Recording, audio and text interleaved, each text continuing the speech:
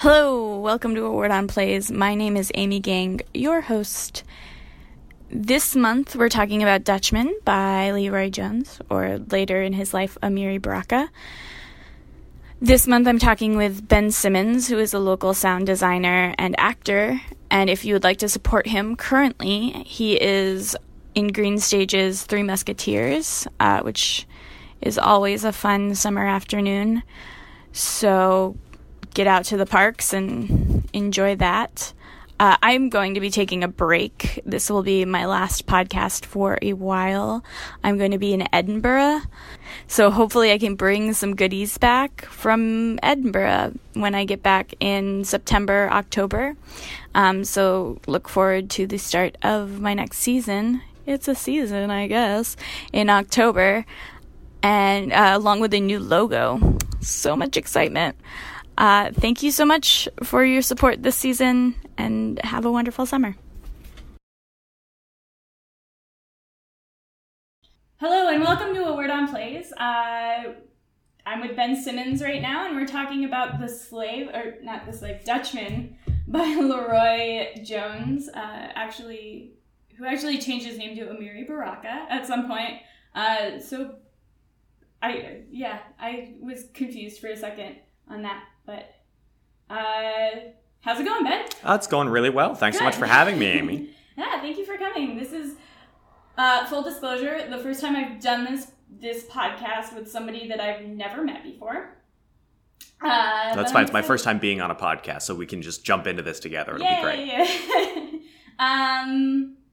Yeah, let's talk about it. Let's talk about Dutchman. Okay. Please. All right. So let's start with a plot synopsis for people who maybe haven't read this play. Shame on them if they haven't, of course.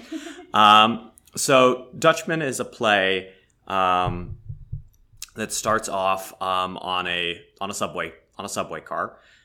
There's a young black man who's sitting on the subway car. He looks out the window and he sees a white woman who may or may not be smiling at him through the window. It's a little strange and disconcerting. And then over the course of the play, she ends up on the subway car with him. They start to talk.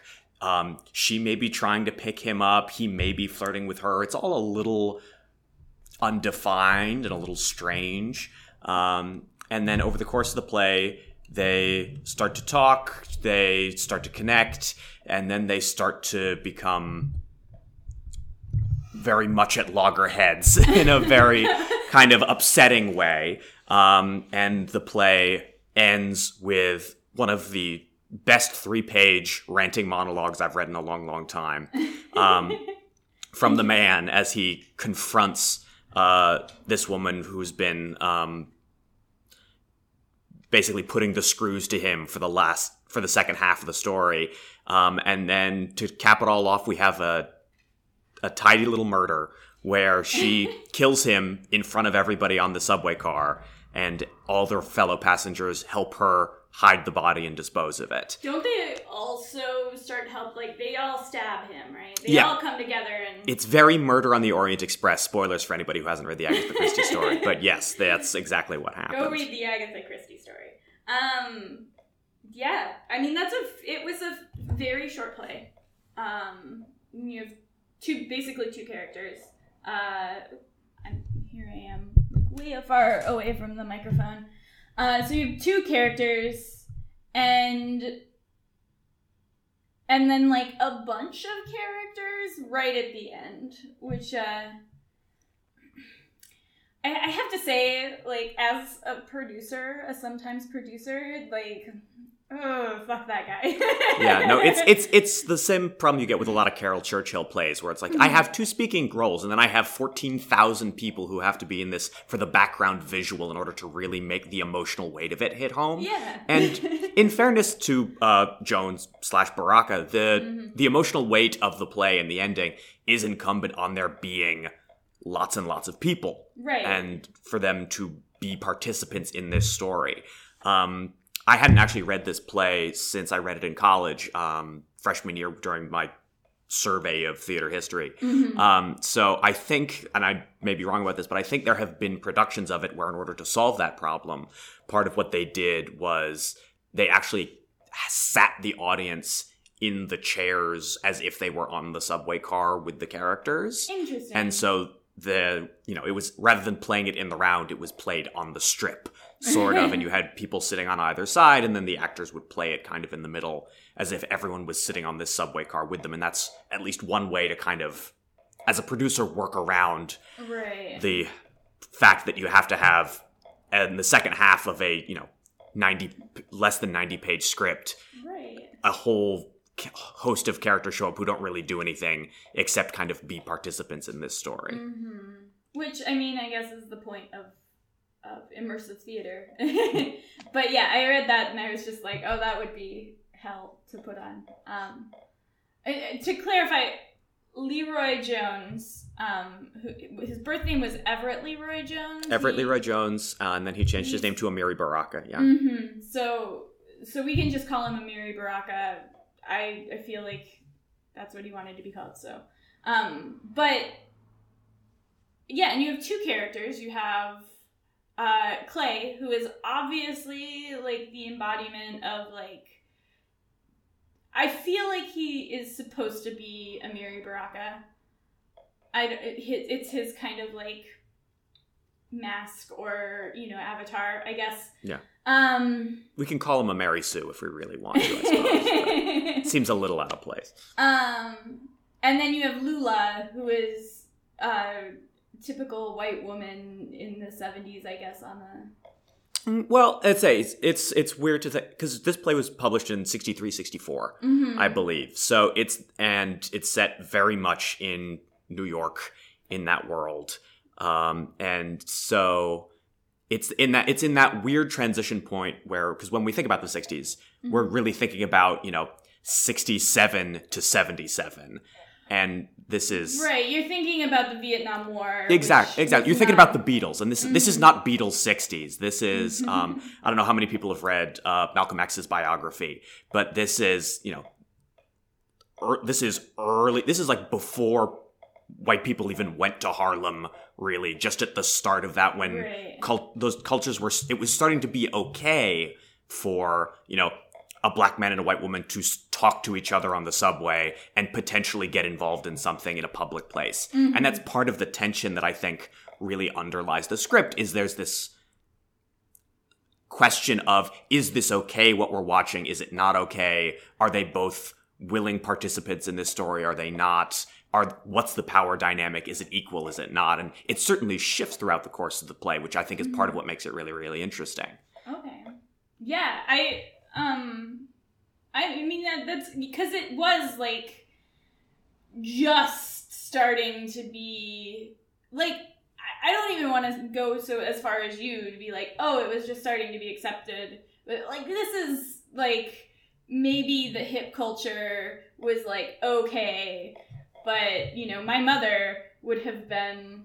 Not my mother. Mom, I love you.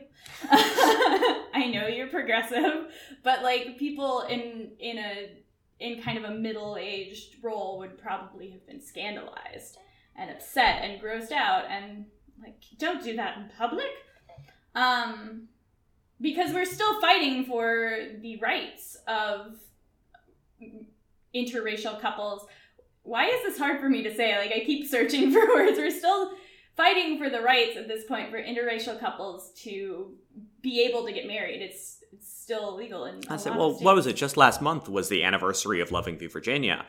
So it's been exactly now 51 years as of June 12th that it became illegal across the entire United States for states to prevent black and white people from getting married. Because that was up until... What would that have been? That would have been 67, I believe, is when it was passed.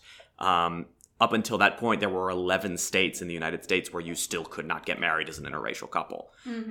Specifically in Virginia, black and white, because Native Americans and white people were technically allowed to get married because of a whole host of issues that was, apparently made sense to them in the early 1800s when they wrote those laws. But, it's kind of just gross now when we look back on it.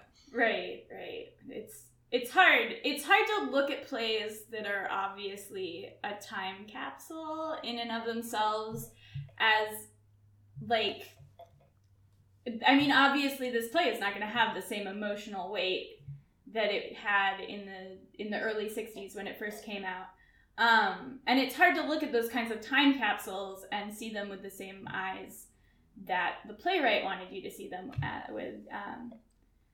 But yeah, so you have these two characters, and I won't lie.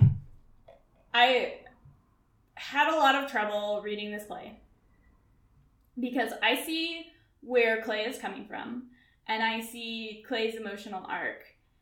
But I look at Lula, and she's just this sex object. I guess I was very upset with, like, just the flat nature of Lula. And the questions that brought up to me, because this is not a representational play. This is a very presentational play. We're, obviously in this other world.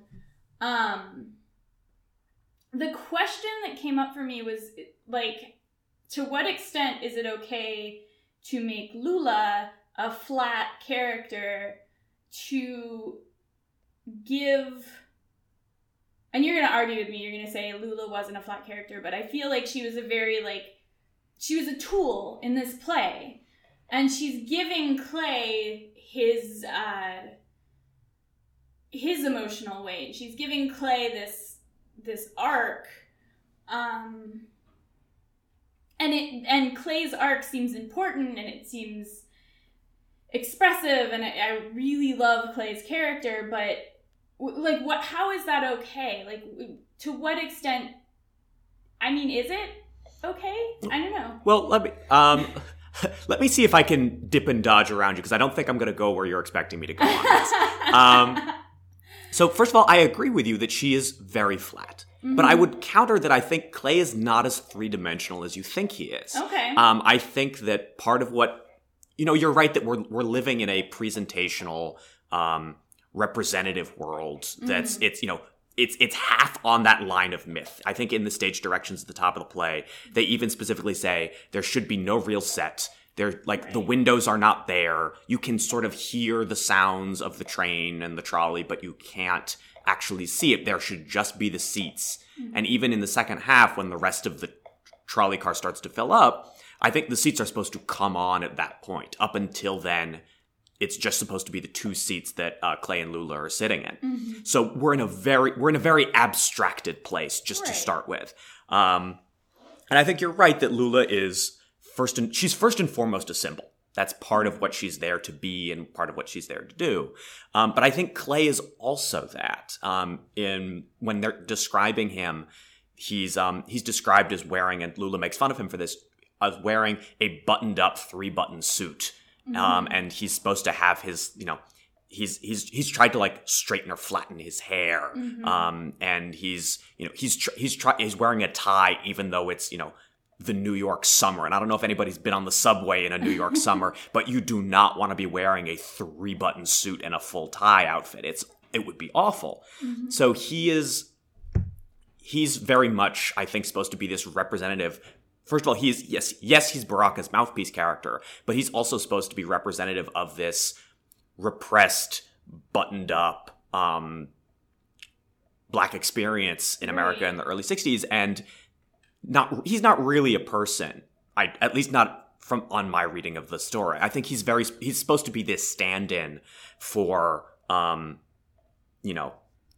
that buttoned up, repressed rage that then comes out at the end of the play and that big monologue that he has. So I think that they're both living in the world of symbols. Okay. And they're not trying to be characters. Because I think the closest we get to maybe Clay being a real character, Lula has a couple of lines where she talks about, his mother and his friends, and he's constantly saying things like, how did you know that about me? How could you possibly have, how could you know I would never have known that? And she says, oh, you just look like the type of person who would have a friend named that, or who would be doing that kind of thing. She thinks of him as a symbol. She doesn't think of him as a person. Mm-hmm. And we as the audience, it's one of the things that's nice about theater is that even when you're being presented with characters who aren't fully fleshed out or who are just symbols in and of themselves, because they're being portrayed by people, we can see them and we can empathize with them as people instead of just as symbols. So I think that's kind of one of the interesting things about what this play is doing. Yeah. I mean, that's an interesting perspective because I definitely, because of his giant monologue at the end and the huge, like, you can tell it's just building up in him, and he lets it off, and it's just so cathartic, and then he dies because of it. I guess because we're going on the emotional journey with him, it feels as if he is more of a fleshed out character, even if he is still this symbol. That's a very good. Thank you. Okay. Yeah. It's hard to watch, especially in like the age of feminism, a woman. And the apple thing was just like, oh. Well, again, speaking of symbols, so again, for people who maybe haven't read the story, when Lula comes into the play for the first time, she's described as eating an apple nonchalantly in her hand. She eats the whole apple over the course of the first scene and pulls out 2 more, hands Clay one, and takes the other one for herself. The symbolism obviously being Adam and Eve, Garden of Eden, forbidden fruit, fruit of knowledge.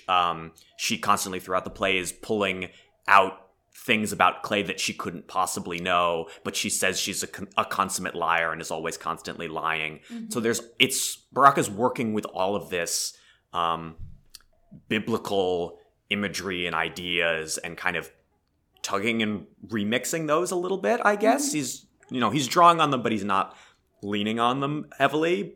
And so it's kind of, the play can be read, and I think there's benefit possibly to this reading as a kind of, not inverse, but a kind of warped Adam and Eve story of these 2 archetypal male-female characters who meet and are each other's undoing in this kind of way.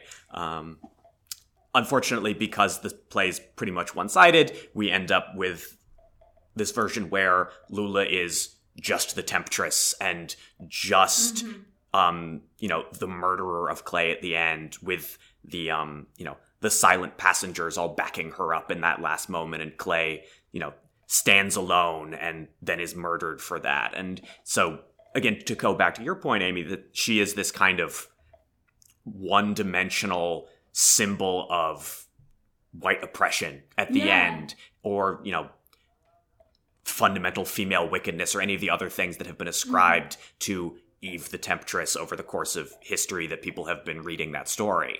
And that's one of the things that's really, to use a loaded word, problematic and necessary to grapple with about this piece, because it's really easy to just read it and go, God, that's why should we watch that? That's terrible. That doesn't give anybody Right. It's hard. I think that it is important to know going into this play that Amiri Baraka was a poet and was very much inspired by the beat poets. Him and his wife published, Totem Press. They started Totem Press, and they started publishing Ginsberg and Jack Kerouac, and so seeing a play by a poet and somebody who comes from that world of like symbols and drawing on language, it makes more sense when you read the play. I think that learning that Amiri Baraka was a poet after I read the play changed my perspective entirely on it. And I don't want to say made it more okay, but definitely made it make sense.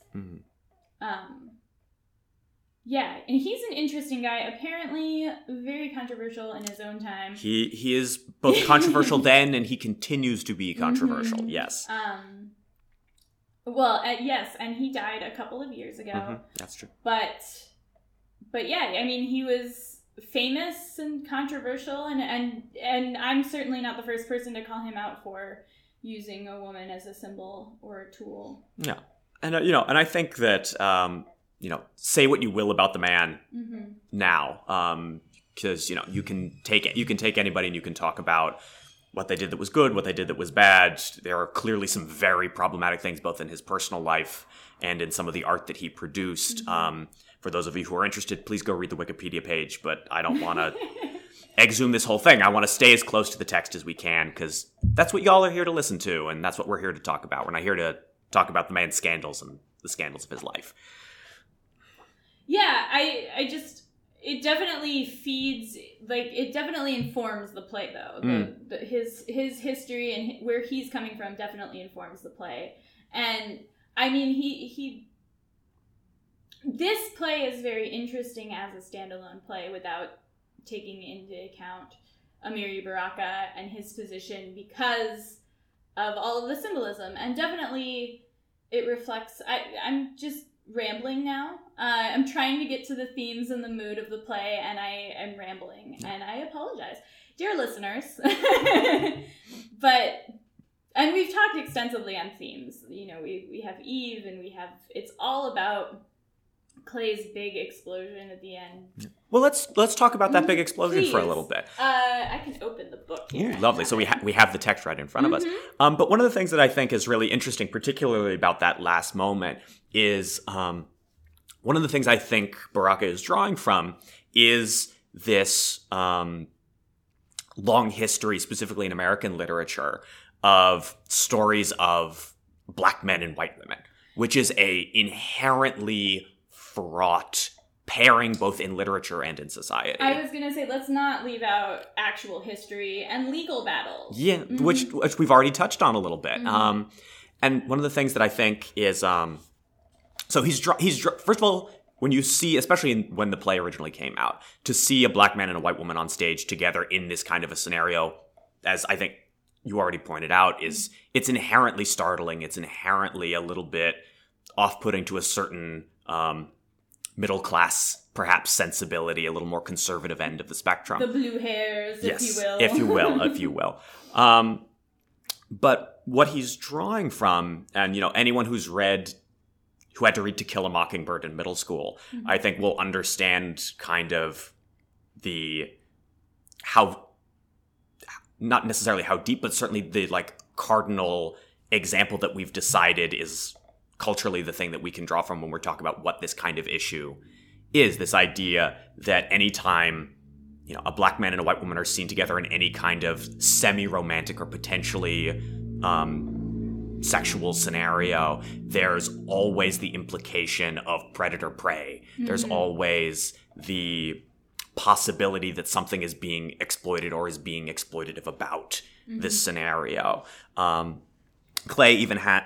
Specifically, I think Clay has a line in his big speech at the end where he talks about how, if he wanted to in this moment, he could strangle Lula for all the things that she said, all the ways that she's needled and mocked him and put him down. And over the course of the story, implying also thematically, of course, that she is representative of white American society as a whole. And he is speaking on behalf of all downtrodden black people, generally speaking. But the idea of, to speak again about imagery, the idea of a black man strangling a white woman in the throes of passion, that has a deep cultural root, both in American and English theater, drama, literature. Othello and Desdemona, of course, being one of the prime examples. Richard Wright's Native Son being another touchstone piece of literature, which Baraka definitely knew and was definitely drawing on. Baraka he didn't have a degree, but he went to a lot of, he was a very educated man. He went from Rutgers to Rutgers. He went from Rutgers to Howard to Columbia, and so it's impossible to think that he didn't know a lot of this.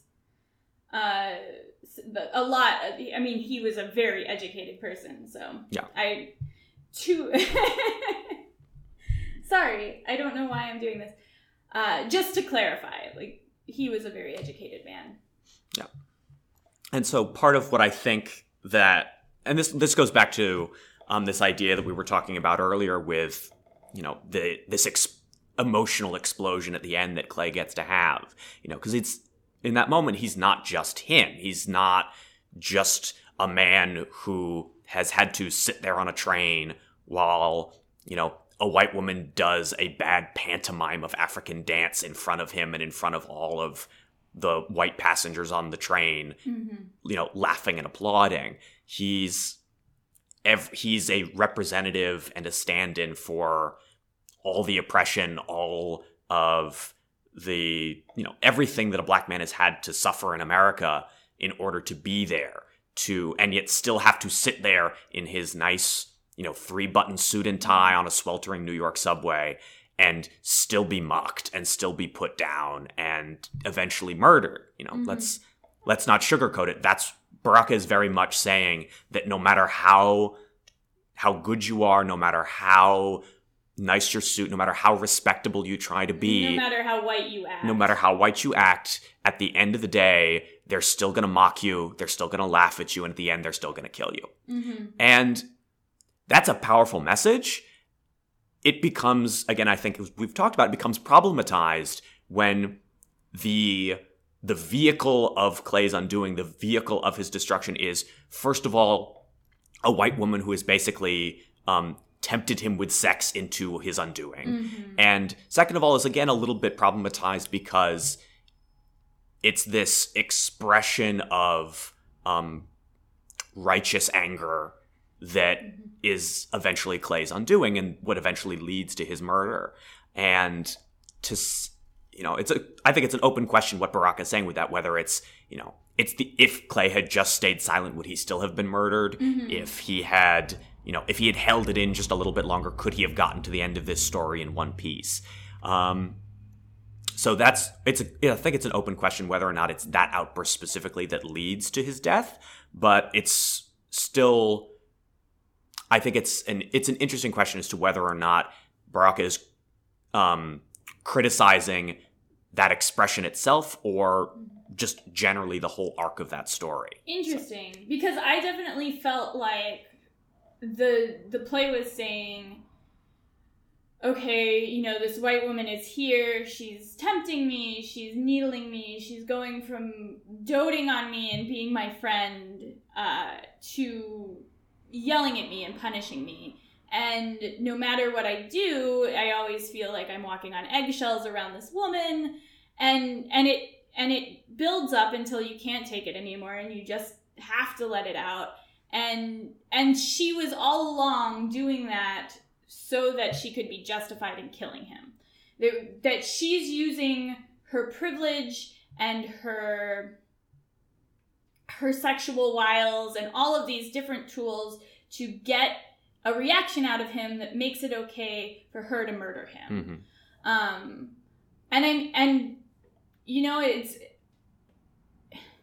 I feel like that's something that needs to be talked about. That's something that you need to feel.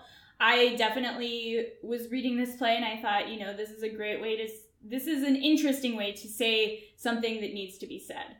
But the use of the woman as the sexual object and just like the use of a woman as a symbol to kind of drive that narrative made me uncomfortable. And I don't want to say that her character is not okay. Like, we've talked about it. I'm probably beating the dead horse.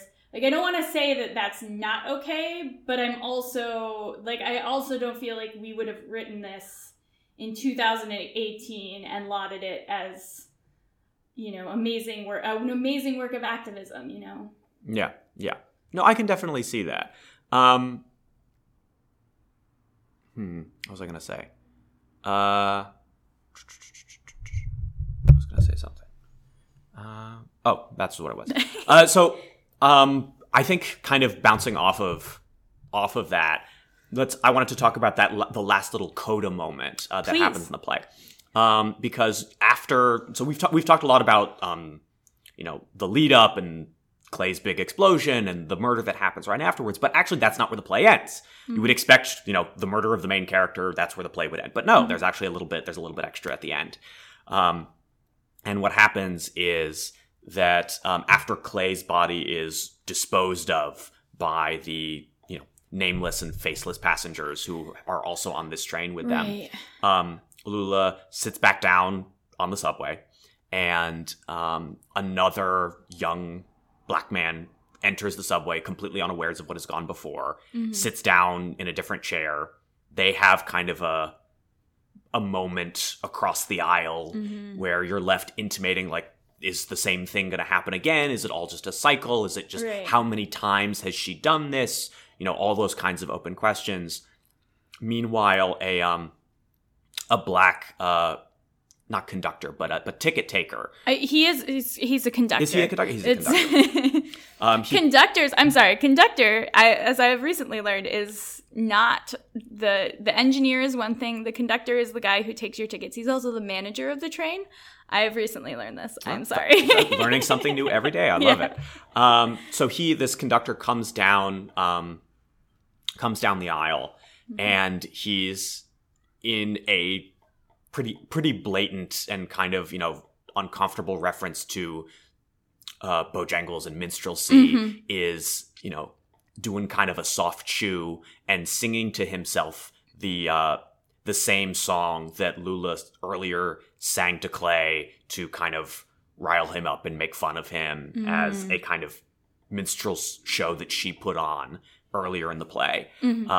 And it's this kind of, I think this last little piece really kind of helps us make sense of what it is that Baraka is trying to do with this, because there's Clay, who has this enormous outburst, who threatens murder, who asserts whatever power he has in his final moments, is murdered and unceremoniously dumped off stage as quickly as possible. Right. Whereas this old man who has found a way to hum along with the injustice and has found a way to kind of make himself invisible in the background and accepted as part of, if you want to think about the subway car as a visual metaphor for the inherent power structures in America, he's found a place for himself in it where he's useful and necessary, even though he's not, reaching his full potential, or he's perhaps in some way adding or contributing to his own oppression, if you want to think about it that way. He's still able at least to survive. Yeah. Whereas these, Clay and potentially this other boy at the end. New Clay. Yeah, New Clay, whoever he ends up being. Also described exactly like Clay. Yeah. Because they're reaching out and they're trying for something better, they're pushing the boundaries of this established society, they are going to be chewed up and spat out and cast aside. Yeah. Let's change gears. Okay. It's been heavy. It's a heavy piece. It is. It is. But let's talk about the design, because you're a sound designer. So I was thinking about how to design a subway car, and like, just, I don't know, it seems like it would be fun and exciting. But also the mood and the tone of the play are really dark, and subway cars are creepy. Just generally speaking. Just generally speaking. So I don't know, what struck you? Did it excite you? I think there's a lot of interesting possibilities with this particular piece, especially because it's so expressive and minimalist. There are a lot of moments in the stage directions where they talk about us. We hear the sound of the train car. We hear the people, but we don't see them. The whole first half, there's not supposed to be anybody else on stage, but there are supposed to be some people who come on or come off. So I think, especially from a sound perspective, there's a lot you can do with the sound of wheels, the sound of swaying. Again, if you've ever been on a New York subway, it's not quiet. There's constantly the sound of the wheels and the pistons and the car rocking back and forth and all the seats, because nothing's really screwed down correctly and everything's always creaking and coming apart. And I can't speak to the how well maintained the subways were in 63 and 64, but if they're anything like they are today, things are covered in graffiti and they've tried their best to keep them nice and they've done a good job, but it's still, it's like you can feel the grime coming up and out from underneath. I don't want to say all public buses, but 98% of public buses are like that. Yeah. And I feel like part of my biggest problem with this is I have been on a lot of public buses. I like taking the bus. But every once in a while you get a man on a bus. And I don't want to go back to like the symbols and stuff. But every once in a while there's a man on a bus who thinks that one thing is happening, and he's got this idea of what's going on in the bus. And you're just trying to read your fucking book. So I definitely felt like the location was important, but also that maybe understanding what it's like to be a woman in a public bus situation. Yeah. Well, I think there's definitely, if to go back to your point about like, were we to write this in 2018, would we laud it as a great piece of theatrical activism? And I think if you were writing this in 2018, Clay would be a black woman. And Fair. Lula would be a white man. And that's kind of the spin you would put on it a little bit. And it would it would be about race, but it wouldn't be about, it wouldn't be about a black man's rage at being constantly forced to fit into a white box. It would probably be about a woman who just wants to be left alone to read her book. And, and I think that's a thread that I think, connects this piece and what made it important and revelatory at the time that it came out with the concerns that we're currently concerned with and should very much be concerned with. Because I don't feel like the themes and plot of this play are just have just disappeared, I don't feel like this is an irrelevant play, but I do see it and think like, oh, we're not thinking about women in this situation. This is a man's world. So, but the sound was interesting. The lights, I was excited by lights. I love a good lighting direction. Oh yeah, just with the cars and the windows and that kind of like dappled flash that happens as you move through things. I definitely saw this as kind of like a horror almost at the very beginning. You get the flash there's a film of this and I have not watched it, but all I can you see the flash of the woman and he's kind of staring at her and then she disappears. You're like, yeah, it's creepy and it's horror, foreboding. And especially because there's such an interesting arc structurally with the play, and I think design wise you can really emphasize this, that it starts off in this kind of like creepy, weird horror place, and then we're in the story and it becomes kind of like it's more naturalistic, and they're they're in this subway car and they're just talking and they're just sitting there just talking, but there's something weird and uncomfortable about it a little bit, and then we get to the end and it all kind of falls apart and we go into crazy horror film land again. I think there's something weird and uncomfortable about it, especially because of the lighting and sound directions and the invisibility of the passengers who are supposedly coming on and leaving and coming and leaving and coming. I think that adds, I don't know, like it seems to add a lot. Yeah, absolutely. I guess I would not know. I had a great sound design teacher actually who said that you don't turn the lights off when you're doing a theater play. The actors, the costumes stay on the whole time, so the sound should always be happening. Maybe the costume thing. Unless you're doing the vibrator play or you're doing hair, like for it specifically called for. But even then, the nakedness becomes a costume, so it's still there. Fair. And so this idea that the sound should always be there because that's always part of the world, I think is really interesting. And in this play especially, this idea that all the while Clay and Lula are talking, you're constantly hearing like just a little bit of murmur or, when there's a lot of things I think you could do with when does the train come to a stop? How are there sounds of people getting on and getting off? Does, the announcer make a statement over the intercom or anything? There's lots of... Can you tell what he's saying? Can you tell? You never can. Unless you specifically speak the language of subway operator, there's just no way you're going to be able to understand it. But I feel like there's a lot of stuff you can do with that, is to, first of all, set the mood, establish this semi-naturalistic world, and then to slowly warp that and to make it more and more uncanny and uncomfortable as the story goes on. Because especially if you've been, as an audience member, if you're immersed in this world of subway car, if you're immersed for your ear gets accustomed to it, it kind of filters it out. It's like, oh yeah, those are the wheels, and yeah, that's the people talking in the background, and oh yeah, we're stopping, and that's the door coming up and out and people coming on, and you just sort of tune it out. But if over the course of that, it's slowly, you slowly shift the pitch, or you add a little bit more reverb, you make it sound more unearthly and weird and strange, then over the course, eventually the audience is going to, especially if you lampshade it in any way, then the audience is going to come back and be like, wait, when did we enter, the Twilight Zone? Yeah, exactly, the Twilight Zone. When did that happen? I was just on a subway car, and now I'm in this weird, creepy place. And I've found myself, like, a good sound designer can change the theater experience entirely. And I found myself in situations in theaters where I have gotten tense, or I've, like, gotten really uncomfortable, and nothing has changed with any of the other, and you just, like, the slow...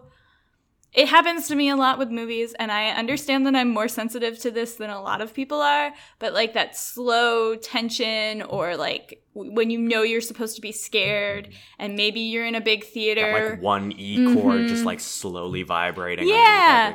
Maybe I'm in a big theater watching The Shining for the first time, and I scream when it cuts to this shot that says Tuesday, and everybody's like, why did that girl scream? You're like, it was a minor chord, and I was sure somebody was gonna die. Or, and maybe I'm just more sensitive to that than some people, because I'll be working and I'll find myself stressed out and freaking out, and I don't know why, because nothing else is happening, but somebody's playing music with a really heavy bass, and I just can't handle it. So maybe that's more me than anybody else, but I definitely see sound as something that can make or break a good play, especially something like this, which is all atmosphere. Yeah. Very minimalistic, very... you see very little, but you have to feel so much over the course of it, so... How do you feel about symbolism, personally, as a person? Just personally? Yeah. So I feel like with so much in theater, there is a place for it and there's a place not for it. I feel like there's times where it works really, really effectively, and there are times where it just doesn't work. I feel like symbolism is a lot harder in theater than it is in, say, a novel. Because when you're reading a novel, you have time to sit there with the abstracted ideas of something and just really marinate in them and kind of, like, live in it for a while. Like, if you're reading 100 Years of Solitude by Gabriel Garcia Marquez, for example, that's a 300-page book where everything means something different from what it means on the page, and everything is laden with all this atmosphere and all this stuff, and you can really understand it if you take that time. But when you're sitting in a theater, it's because you're moving along and you're trying to live in that moment, and you've only got an hour and a half, 2 hours to kind of live in that place. You don't have the time to unpack everything. And I think that's one of the places where designers especially can do a lot of work and help the audience along to kind of put all this stuff in the background. I feel like if you talk to any, good set designer, they'll say things like, oh, yeah, there's one line in the play about this one thing, so I put 15 things in the backdrop that you won't notice because you're not paying attention. But if you went and looked, you would see that all of these things are thematically related, and they all draw out these various threads that are there in the script. And so I think it may be subliminally there, but you're not going to appreciate it fully unless you're really sitting there with it for an extended time, and you can't really do that in theater. So it's a tricky balance, I feel like. And the next time you come back to this play, it's going to be a completely different production with a completely different. And part of why you go and see Shakespeare over and over and over again is because there's so much inside of it, and everybody's got this, like, one little thing that that they were like, didn't anybody else notice this? Didn't anybody else notice that in, the Merry Wives of Windsor, all they're talking about is seafood? It's really weird. They talk about seafood so freaking much. Anyway. But, there's a lot of people who are looking very closely at Shakespeare, and it's hard to do that with a lot of plays because, there's a lot of Shakespeare around, but nobody's doing Dutchman over and over and over again. And the 60s had so much symbolism in it. Yeah. They were in love with symbolism. That's true. There's a lot of talk, I think, about, especially in our fantasy image that we have of the 60s and the early 70s, this idea that everybody went to India and everybody was obsessed with psychedelics and everybody was trying to expand their consciousness as much as possible, which I don't think was real, but it's like, at least, when we all sit down and watch Across the Universe, and that's the image we have of what it was like. So this idea that everyone wanted to, take as much meaning out of any single everyday object. The fact that, in this play particularly, there can be like a red apple that we follow through the whole story, and it's just so laden with purpose and intent, and everything is desire. Exactly. It's just this apple is it's just so much just the whole time. It's never just a river. It's never just a cigar. Freud is just baked into everything. Right. And you can't escape it. So I don't know if you read Is God Is. I know that you listened to the podcast that I did last month with Jordan. But Is God Is was also written by a poet. It is also a very symbolic play, but I feel like it's more modern. I mean, it's definitely more modern. It was written in 2016. This was written in 1963. But I feel like the thing that makes it more modern is that on top of, or underneath all of the actual actors and characters, and you have language and action, and underneath everything is the layer of symbolism. Like, it's there, but it's not necessary. And I feel like maybe as a theater community, we've come to this point where we're saying, well, we have to have something on top, we have to have some cream for that metaphor fell apart.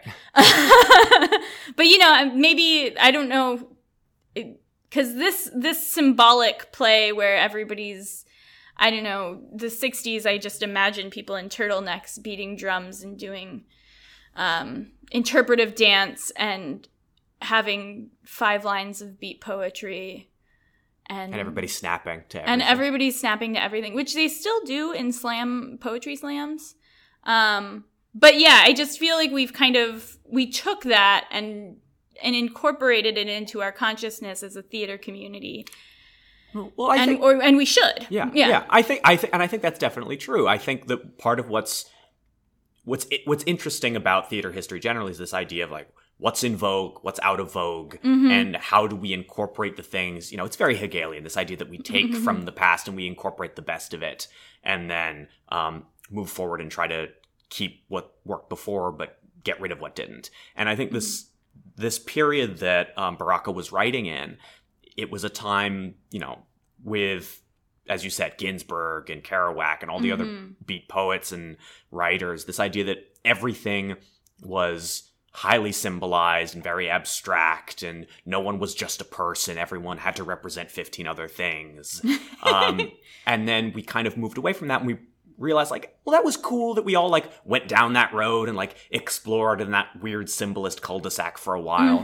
But, people kind of want a story with characters that they can follow and empathize with and that are three-dimensional. And they can also symbolize stuff, and that's cool that they also symbolize stuff because that adds a nice, a deeper layer to everything, and it makes us feel like we're connecting to something, whether you want to go the Jungian route and say that we're all plugged into the same cultural, like, unconscious that draws from similar archetypes, or you want to talk about Joseph Campbell and this idea that there are certain stories that everybody's heard so many times that they resonate with us on a specific level, or if you just want to say that it's just cool to talk about symbols being connected to higher stuff, like whatever floats your boat on that issue.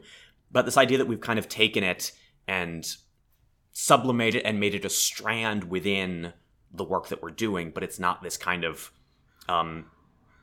heavy main theme in the way that it was, especially in this play, and I think plays of the similar period in time. Yeah. And I mean, these are people who grew up watching the modernist movement, and I mean, all I can think of is like Ubu Roy and which is a lot of those modernist things, plays, manifestos. It's weird and it means something, but it's also not there for your entertainment.